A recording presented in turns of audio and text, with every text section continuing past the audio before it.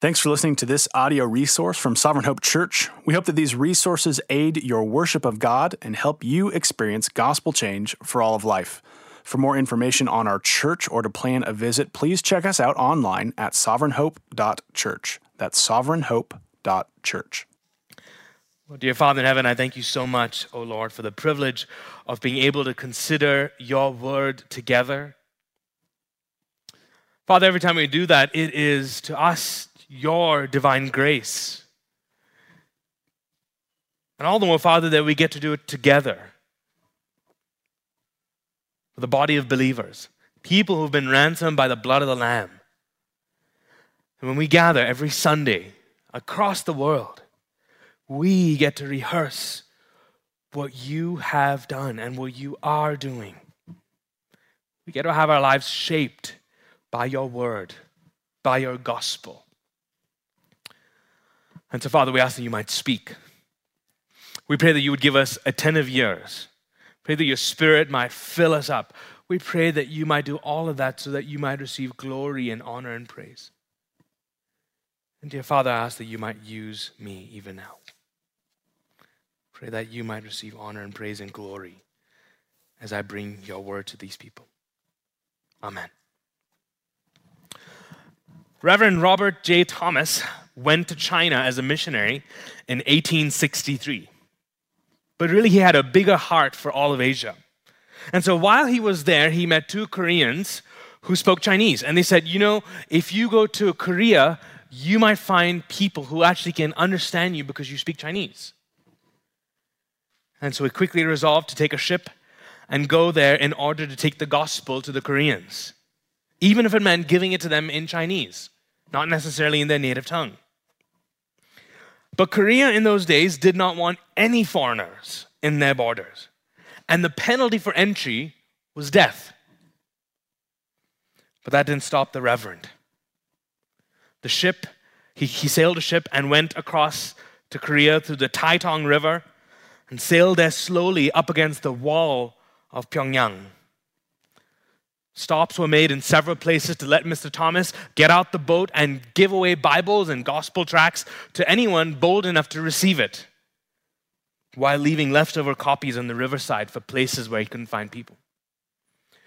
Soon enough, thousands of Koreans lined up the shores of the river bearing weapons. The ship left, only to return back a few weeks later, hoping to make contact with people. But this time the Koreans were already waiting to kill. And while the men tried to reach land to distribute Bibles, Koreans surrounded the ship with one aim: to burn the people and the ship down. So men jumped out of the ship with weapons to fight back, but except for Reverend Thomas, who was described as acting very weird, very strange. While others picked up arms to wage war, his arms were filled with Bibles and books that he thrusted upon the Koreans that were watching while the fight ensued in the rivers, only soon enough to be beaten and killed himself. They killed Mr. Thomas not knowing that they were actually killing the one who had come to their shores with the aim of helping them, not knowing the precious gift he had to offer them. Though many of the books and the Bibles were burned, the Lord in his divine providence would use the few that were rescued, the few Bibles and tracts, to later save some of the readers.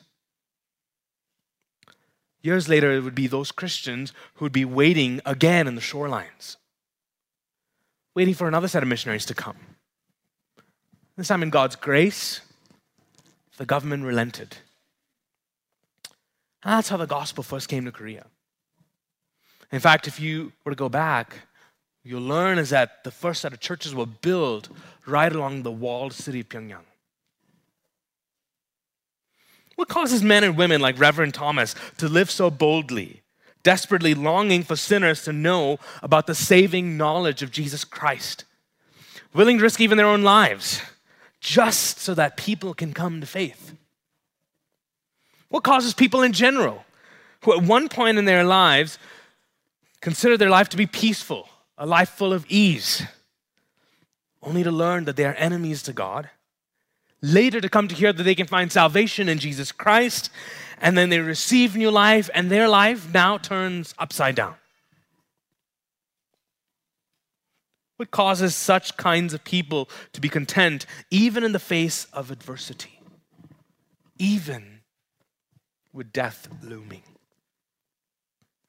Well, my friends, it's coming to terms with the marvelous work of Christ that makes people do things like that, do radical things. You see, our text this morning is filled with the hope of the gospel, if you haven't heard it already, as Paul seeks to put to Timothy's mind what should be of first importance to him in this new ministry. So before we consider 1 Timothy 1, 15 to 17, let me give us a bit of context, help us understand where we're at. Paul has left Timothy behind in Ephesus because the church seems to have given themselves over to false teaching. The false teachers seem to be spreading lies, devoting themselves to myths, endless genealogies, promoting speculations, focusing on the things that they themselves are uncertain of, which likely led to many vain discussions. In fact, that's what we see. In fact, if you have your Bibles open, you might be helped to look at verses 8 to 10. They misunderstood God's purpose in giving the law, and therefore they were misleading others. Paul warned the Ephesians elders in Acts 20, saying, I know that after my departure, fierce wolves will come in among you, not sparing the flock. And from among yourselves will arise men speaking twisted things to draw away the disciples after them. You see, brothers and sisters, regardless of how much clarity on what exactly this false teaching was, what matters is what it was producing. It was drawing people away from the truth. And what you'll find if you keep reading 1 Timothy in chapter 3, verse 15, it was affecting their behavior. That's what it says. Paul says, and if I delay, you may know, you, Timothy, know how one ought to behave in the household of God, which is the church of the living God, a pillar and buttress of the truth. When the truth of God's word becomes unclear to us, it will impact our behavior and the Christian's pursuit of godliness. Well, this is no old problem, isn't it? We live in an age where the truth is considered subjective. It's my truth versus your truth. And how we live in this world is considered something of my personal choice. See, this tendency can easily creep in even to the hearts of God's people in his church. And the way we know we have started to show disregard for God's truth is by considering how our behavior changes towards it. Are we drawn closer and closer to God's word and God's truth and God's gospel? Are we drawn further away from it? That's how we will know, considering our behavior. Paul knows from this in his own life the problem of such kind of teaching. I mean, just look at the way Paul describes his past life. You'll find it again in 1 Timothy, but listen to what he says. Previously, I was a blasphemer, a persecutor, an insolent opponent. I acted ignorantly in unbelief. Paul both knew what it meant to be something of a false teacher, something he was doing in his previous life before Christ. And he also knew the problem that was at stake. If God's truth, his word, his law were only for certain kinds of people who could somehow fix themselves up, and there was no hope for people like Paul. Brothers and sisters, we have to praise the Lord, isn't it? Because that's not the case. Because God has intended a plan. God has made a plan for all peoples. Thanks be to God that though these false teachers were teaching lies, Paul sends Timothy bearing the truth. That's why Paul begins the way he does in our section of verses today. But the false teachers did not know what they were saying, according to verse 7. Paul wants Timothy and the church to rest their hope on this trustworthy saying. He wants to make clear the contrast between the work of the false teachers and the work of Christ. So that's what we'll find in our text today. Let me read it again. The saying is trustworthy and deserving of full acceptance. Christ Jesus came into the world to save sinners, of whom I am the foremost. But I receive mercy for this reason, that in me, as the foremost, Jesus Christ might display his perfect patience as an example to those who were to believe in him for eternal life. To the King of ages, immortal, invisible, the only God, be honor and glory forever and ever. Amen. I think the main point of this text is to fully accept and trust in the marvelous work of Christ. Fully accept and trust in the marvelous work of Christ. And in order to fully accept and trust in it, I want us to see 3 questions that this text is seeking to answer. Question number 1, what has Christ come to do? Or what Christ does for us? Question number 2, what does Christ do through us? What Christ does through us? And finally, what Christ enables in us. So what Christ does for us, what Christ does through us, and what Christ enables in us. Let's consider that first point, what Christ does for us. Paul gets straight to the point and wants Timothy to focus his attention on Christ's incarnation. Jesus Christ, the second person of the Trinity, the one who was fully God, became fully man and was born as a man. The one who shared in being immortal along with the rest of Trinity now takes on human flesh. Let me pause for a moment. Just consider how staggering that is. That the God of the universe sends forth his Son, Jesus Christ, to leave the glories of heaven to be born into a pretty inglorious world, not so glorious world. He was the one who fully enjoyed loving fellowship with God the Father and the Spirit, now sent on earth on a mission and placed in a world filled with broken relationships. We know that this is no last-ditch effort from God.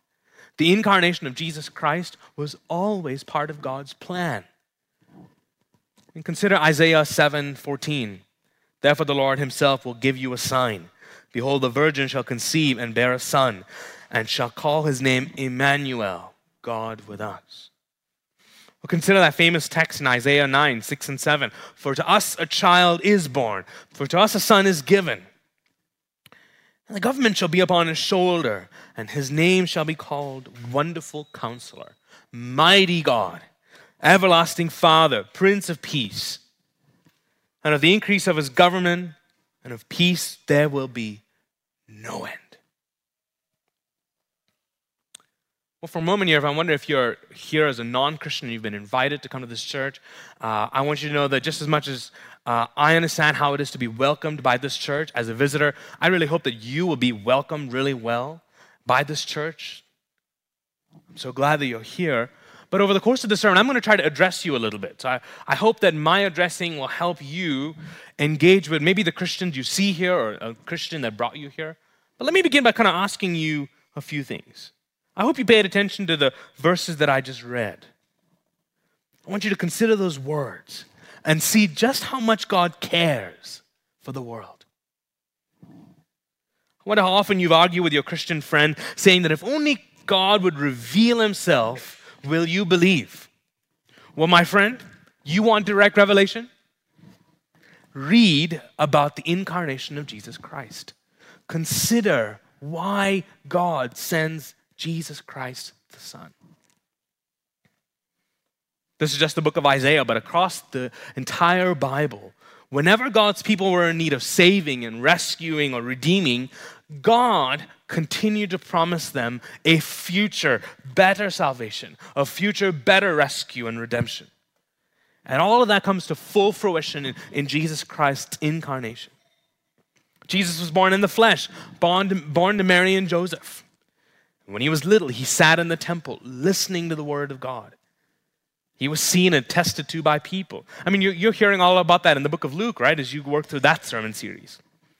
He experienced what it felt to be tired and weary from a long journey. Jesus was tempted in every way, and yet he relented. He was without sin. He met face to face with people, called them to become his disciples. He taught on the streets and by the shores and in temples and in people's homes. And even in his healing, everything, people witnessed it. People were healed. Demons were physically driven out in the presence of Jesus. The Emmanuel was present amongst his disciples. And whatever he taught, he exemplified in his living, fully obeying God the Father. Jesus Christ, the eternal Son of God, is the anointed, chosen one, the Messiah, born into this world, but born with one clear purpose, to save sinners. So what does Christ come to do? Save sinners. It's in the text, right? You know, many theologians and non-Christians have no problem with Jesus being born into the world, but to tell them that Jesus has come to save sinners from their sin through his atoning work, that's outrageous. I've had multiple conversations with non-Christians who see the necessity of having Jesus Christ born into the world merely as a model for good living. In other words, look to Jesus, be like Jesus. Life will be all right. For some, they consider the necessity of Christ's incarnation as a gateway towards eternal health and prosperity. You know, where I'm from, I often hear the phrase, just say, in the name of Jesus, and whatever you command will happen. Command cancer to go away, and believe me, it's gone. Zambian pastor Conrad Mbetwe says that in Africa, where the blood of birds and animals is used as a charm of protection from witchcraft, it's become popular, even amongst so-called Christians, to have bumper stickers that declare, protected by the blood of Jesus. But my friends, Jesus' blood won't protect you from traffic fines, from cutting people on the road. That's on you. You see, the problem with all of these views and other false views is that it narrows the purpose of Christ's incarnation to meeting our personal determined needs. We want Christ to fix what we think is our biggest need.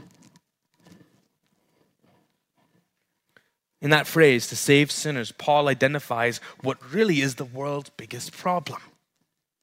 We all have a sin problem. And that problem is directed towards God. How have we sinned again, you might wonder? Well, look again at 1 Timothy, consider verses 9 and 11. Look at the language Paul uses to explain how God uses his law. He says that the law is not laid down for the just, but for the lawless, the disobedient, ungodly, sinners, unholy and profane, who strike fathers and mothers, murderers, sexually immoral, men who practice homosexuality, enslavers, liars, perjurers. You see the list, right? Maybe today, in between lunch and later on when we gather together, read back on 1 Timothy. Consider that list again. Slowly consider it. It is all encompassing. We're meant to learn something about sin. Sin affects our whole being, our entire existence, shaped around our desire for sin. It shapes our behavior, our practice, our actions. And not only that, it declares us unjust and unholy because ultimately our sin is against God. Sin is the declaration that we are at war against God. And that though we might not be verbalizing it, we show it with our lives. Sin sees all that we think we need in life and makes it ultimate. We begin to treat it as if we do not have it, then we cannot live. Sin makes us think that we can be God, and we are not. Sin befuddles us. It actually makes us foolish. Brothers and sisters, I want you to consider that if God met all of your so-called needs and wants, but if he never dealt with your truly biggest need and your biggest want, ending your rebellion against him, dealing with your sin, then can I ask you, is he really a good God? I wonder if some of you have come to this church with a great burden on your back, a truly great unmet need. Let me encourage you to talk to one of the elders here, have them pray with you. But if you've come, my friend, solely just to have that need met, without understanding your biggest problem, you're going to leave not having your needs truly met. You might feel satisfied. You might feel walked away feeling happy, but it's going to leave a hole. Sin ultimately produces rebellion, which leads to our death. And that is the gateway to eternal punishment. Because we, sinful, unholy people, stand in rebellion against God. And yet consider what it says. Christ Jesus came into the world to save sinners. This is glorious news. This is news worth thinking about. Christ Jesus saves those who are truly unsavable, those destined to receive God's wrath and justice for their sin. Jesus Christ came to save us from hell. We deserved it. Jesus Christ really saves us from ourselves. And he does that by giving up his life as a ransom, a payment price for sinners. The ultimate fulfillment of the purpose of Christ's incarnation is in his death and in his resurrection. We've been singing about that all morning so far. Jesus is nailed on the cross, bearing the punishment for our sin.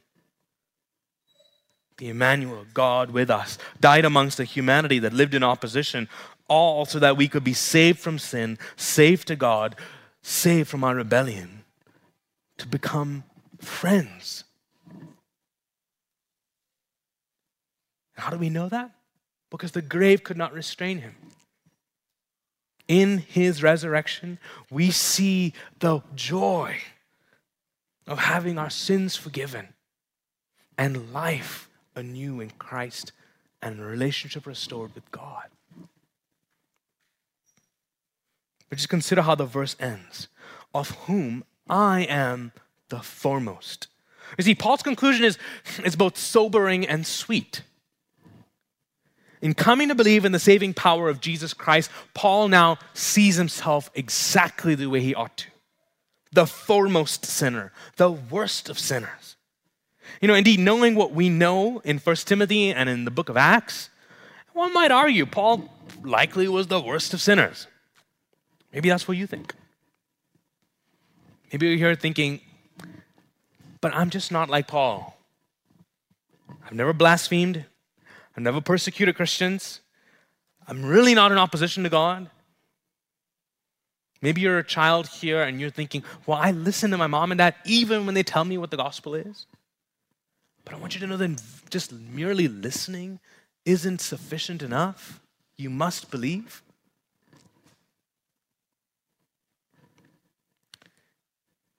Maybe you're here and you've concluded that you're actually a nice person. You're not murdering people. But I want to clarify something.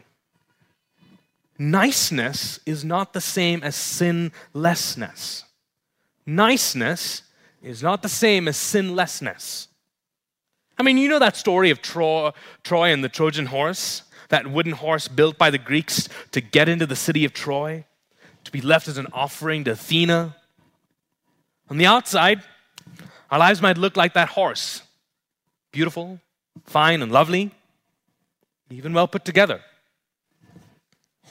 But God, unlike the people in that city, sees into the hearts.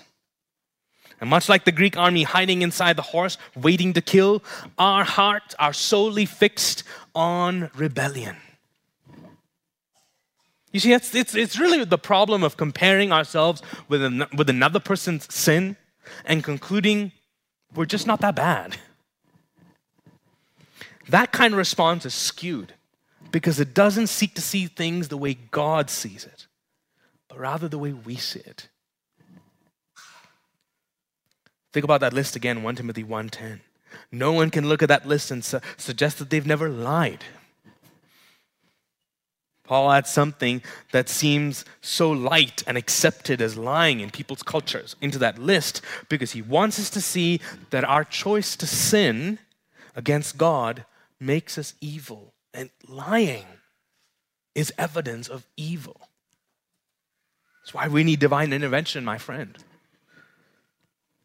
But beloved, when we see our sin the way Jesus sees it, and when we come to accept that only Jesus can wash our sins away by his precious blood, that indeed we are much like Paul, the worst of sinners, and though we may not have sinned like Paul, we are sinners like Paul, then when we understand the mercy we receive from God, we consider it to be marvelous. It is indeed marvelous because the worst of sinners, me, the foremost of sinners, gain God's mercy. Robert Murray McShane says it so helpfully, learn much of the Lord Jesus Christ. And for every look at yourself, take 10 looks at Christ. He is altogether lovely. Such infinite majesty and such meekness and grace, and all for sinners, even the chief. Live much in the smiles of God. Bask in his beams. Feel his all-seeing eye settle on you in love.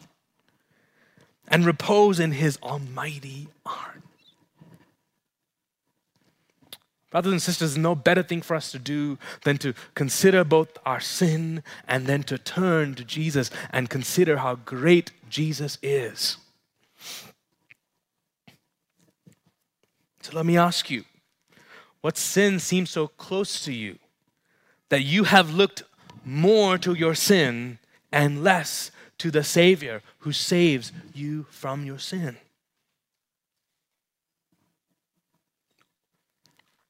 What is entangling you right now that you ought to confess and take to the Lord? This verse is the reason why we as Christians are always living in the light of the cross of Christ.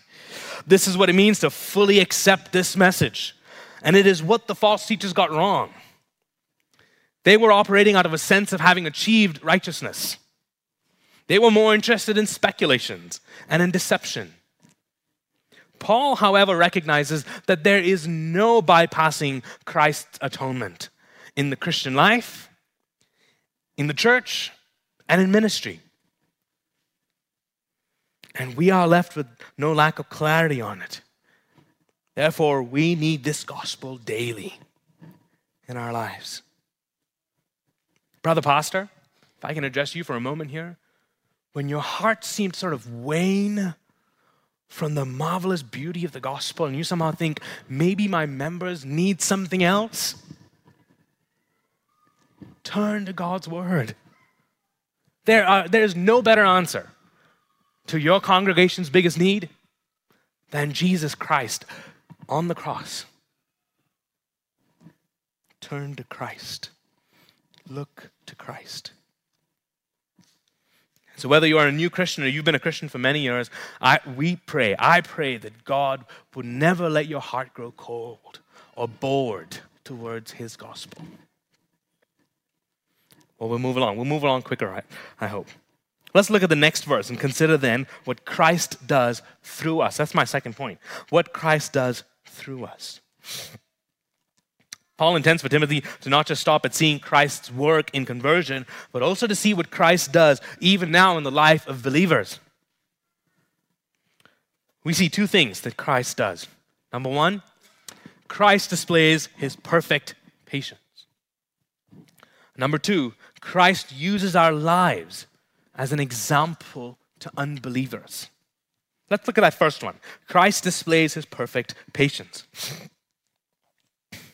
Paul looks at his own life of sinfulness and is reminded of God's mercy towards him as an evidence of patience, God's patience towards him. You know, that's another theme you can trace in the Bible. I mean, you just read about that in Numbers, right? This theme of God's patience towards sinners. God could have well enough destroyed the world once and for all for their utter sinfulness in Genesis. But that was neither God's plan nor his kind of merciful justice.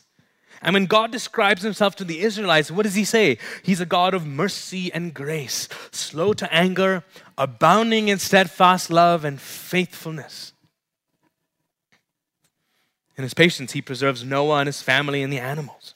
In his patience, he brought the Israelites out of the promised land and then twice later out of the exile. Even though they grumbled, even though they said they were disappointed, even though they turned to idols.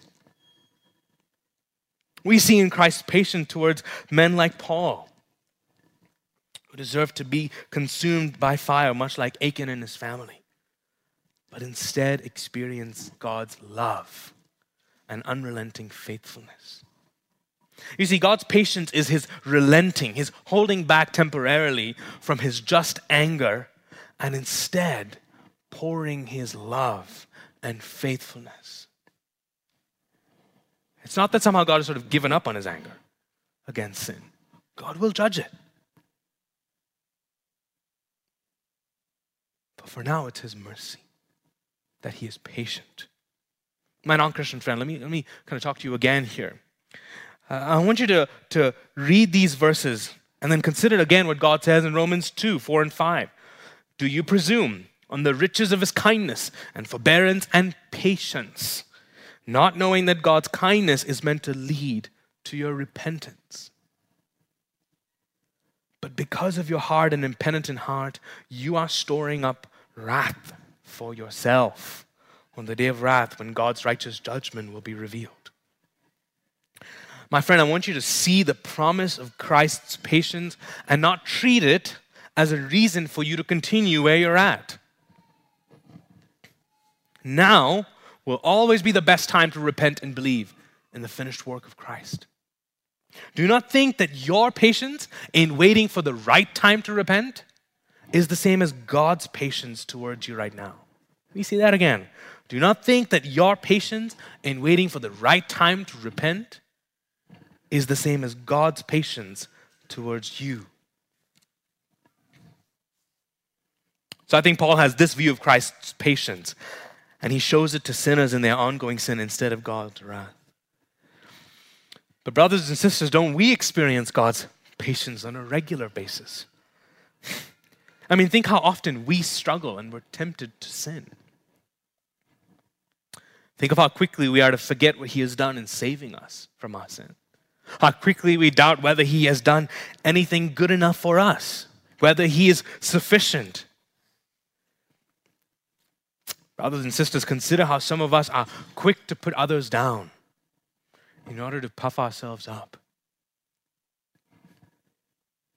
Consider how impatient we might be, and yet how patient God is.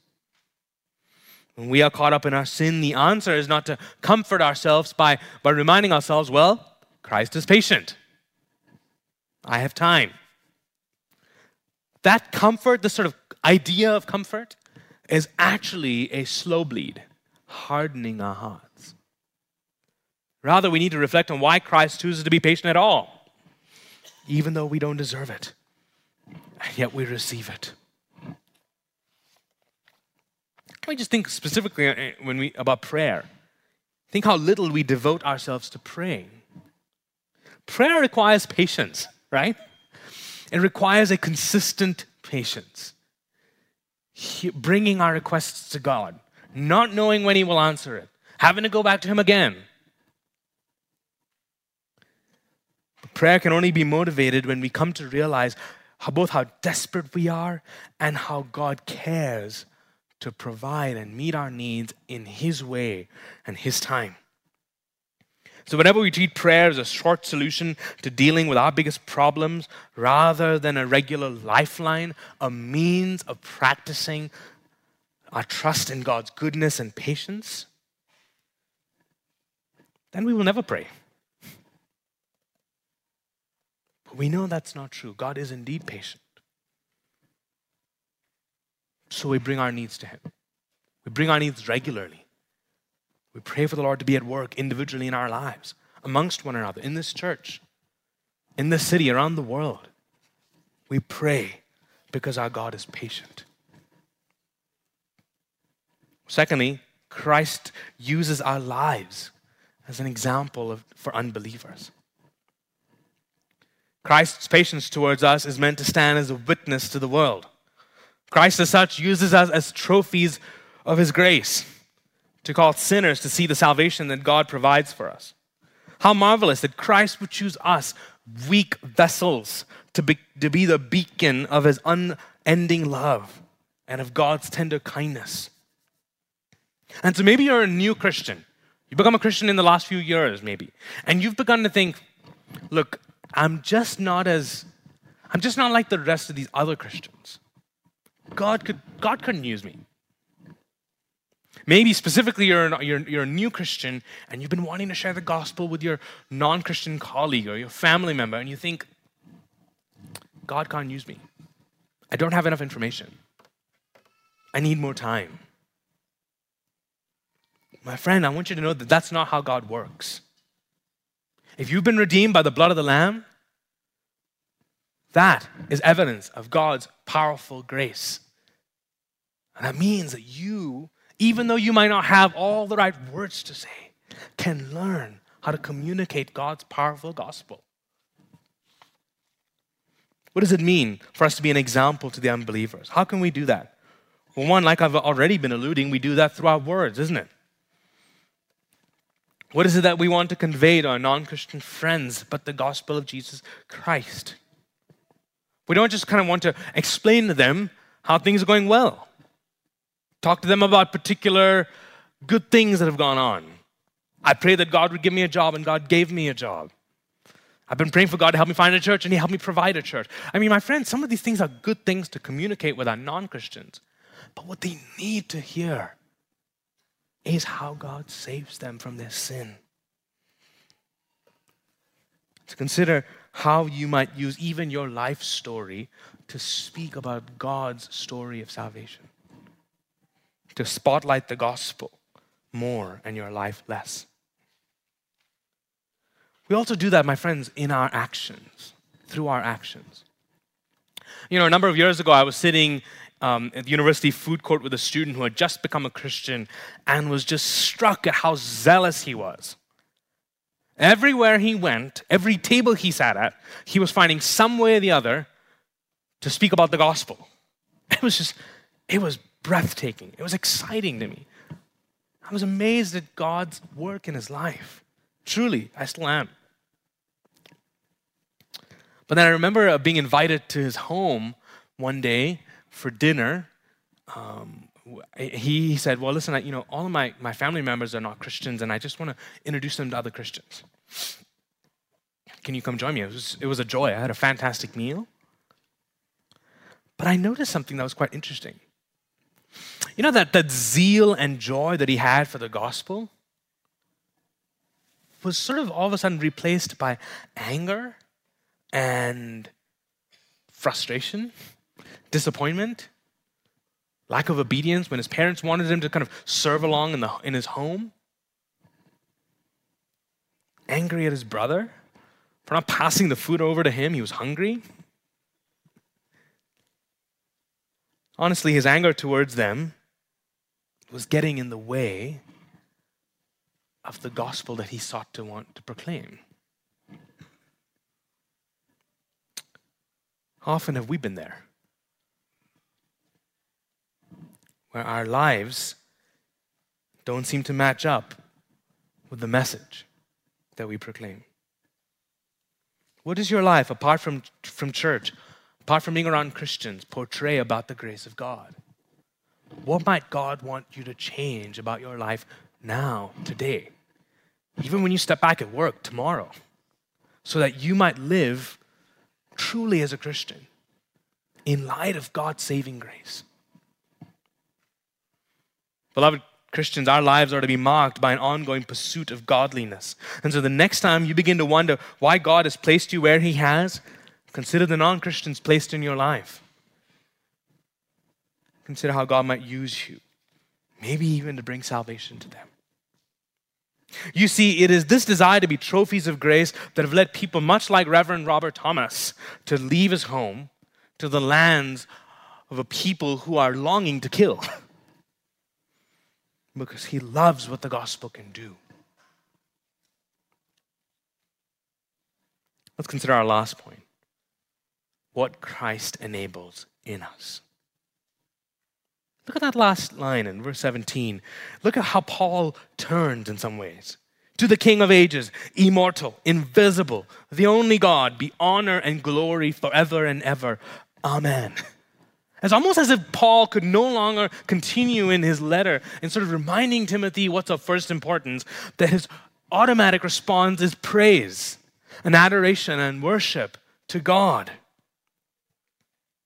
You see, the false teachers in the church of Ephesus were so filled with speculation and controversy and misunderstanding that they were misguiding the church.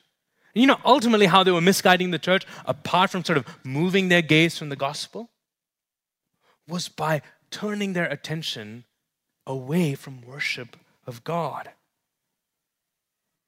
But when a person has truly come to see how great their sin is, how undeserving they are of God's grace, they cannot but stop. They cannot but continue praising their God who saves. I mean, notice the attributes of God that Paul acknowledges. God is the King of ages. No earthly ruler in ancient Turkey or Ephesus, nor any modern ruler of our day and age can be compared to this King of ages. His rule is an everlasting rule. And we have no reason to doubt that his everlasting rule is for our good. God is the immortal and the invisible. What a contrast to what we've been thinking about. God does not need human form. He does not need to even show himself or make himself visible. He is the one who dwells in unapproachable light. And he's the one who lives forever by his own power, which means that in his immortality, he has the power to give life.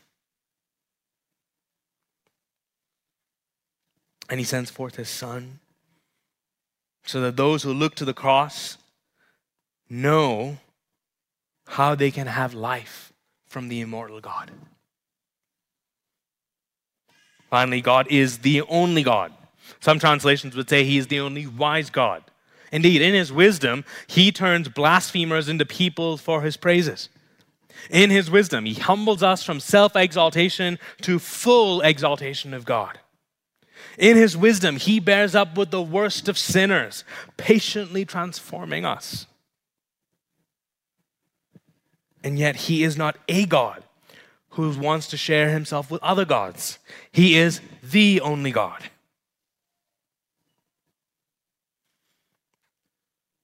So what does it look like to live lives of worship? Well, consider the lines to this hymn written by Anne Griffith. Gladly would I leave behind me all the pleasures I have known, to pursue surpassing treasures at the throne of God the Son. Worthy of unending worship, love, and loveliness is he. By his precious death were millions from the jaws of death set free. Gladly would I give to Jesus all affection, everything, for the washing of his mercy makes my ransomed heart to sing.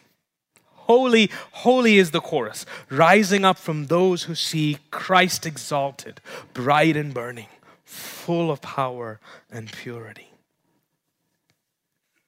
Earthly treasures all are passing, thieves break in and rust destroy.